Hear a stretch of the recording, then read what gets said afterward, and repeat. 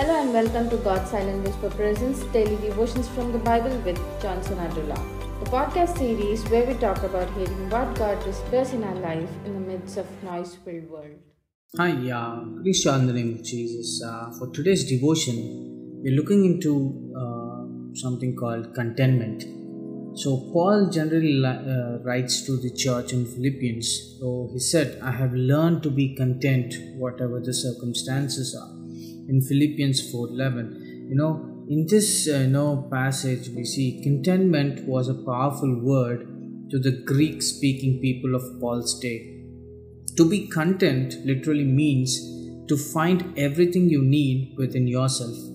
Many teachers in that day believed that contentment was the greatest virtue, but their version of contentment was based on self-accomplishment.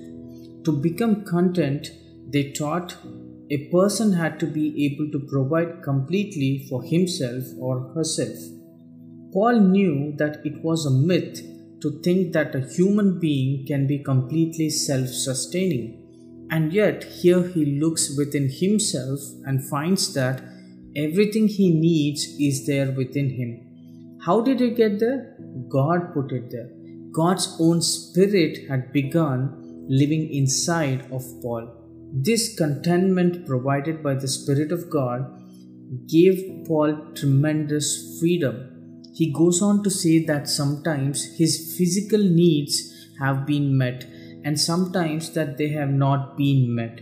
But even when he has not had enough food, clothing, money, or any other basic needs, he still found that God's peace and strength have been present with him throughout his life.